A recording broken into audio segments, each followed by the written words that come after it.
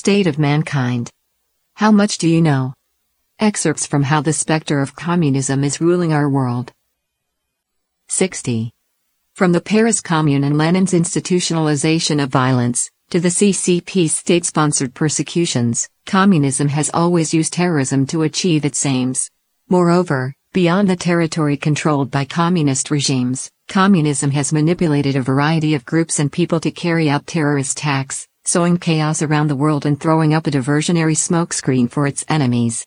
Advancements in science and technology have made it easier for terrorists to endanger innocent victims.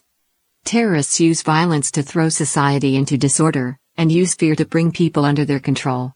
They violate the moral values held universally across humanity in order to achieve their ends.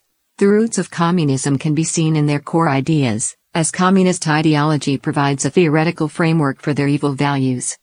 The primary victims of Islamic extremism are the people of countries from which terrorists originate. While the media focuses its attention on terrorist attacks that target Western society, the vast majority of those killed are Muslims. Similarly, the more than 100 million deaths caused by communism were nearly all those of people living under the rule of communist regimes. Terrorism is inseparable from communism, which itself is the greatest root cause of terrorism around the world.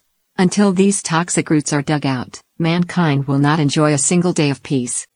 Only by recognizing the role of communism in the terrorist activities that plague our world, and by standing on the side of traditional moral values and faith, can people safeguard themselves against this menace.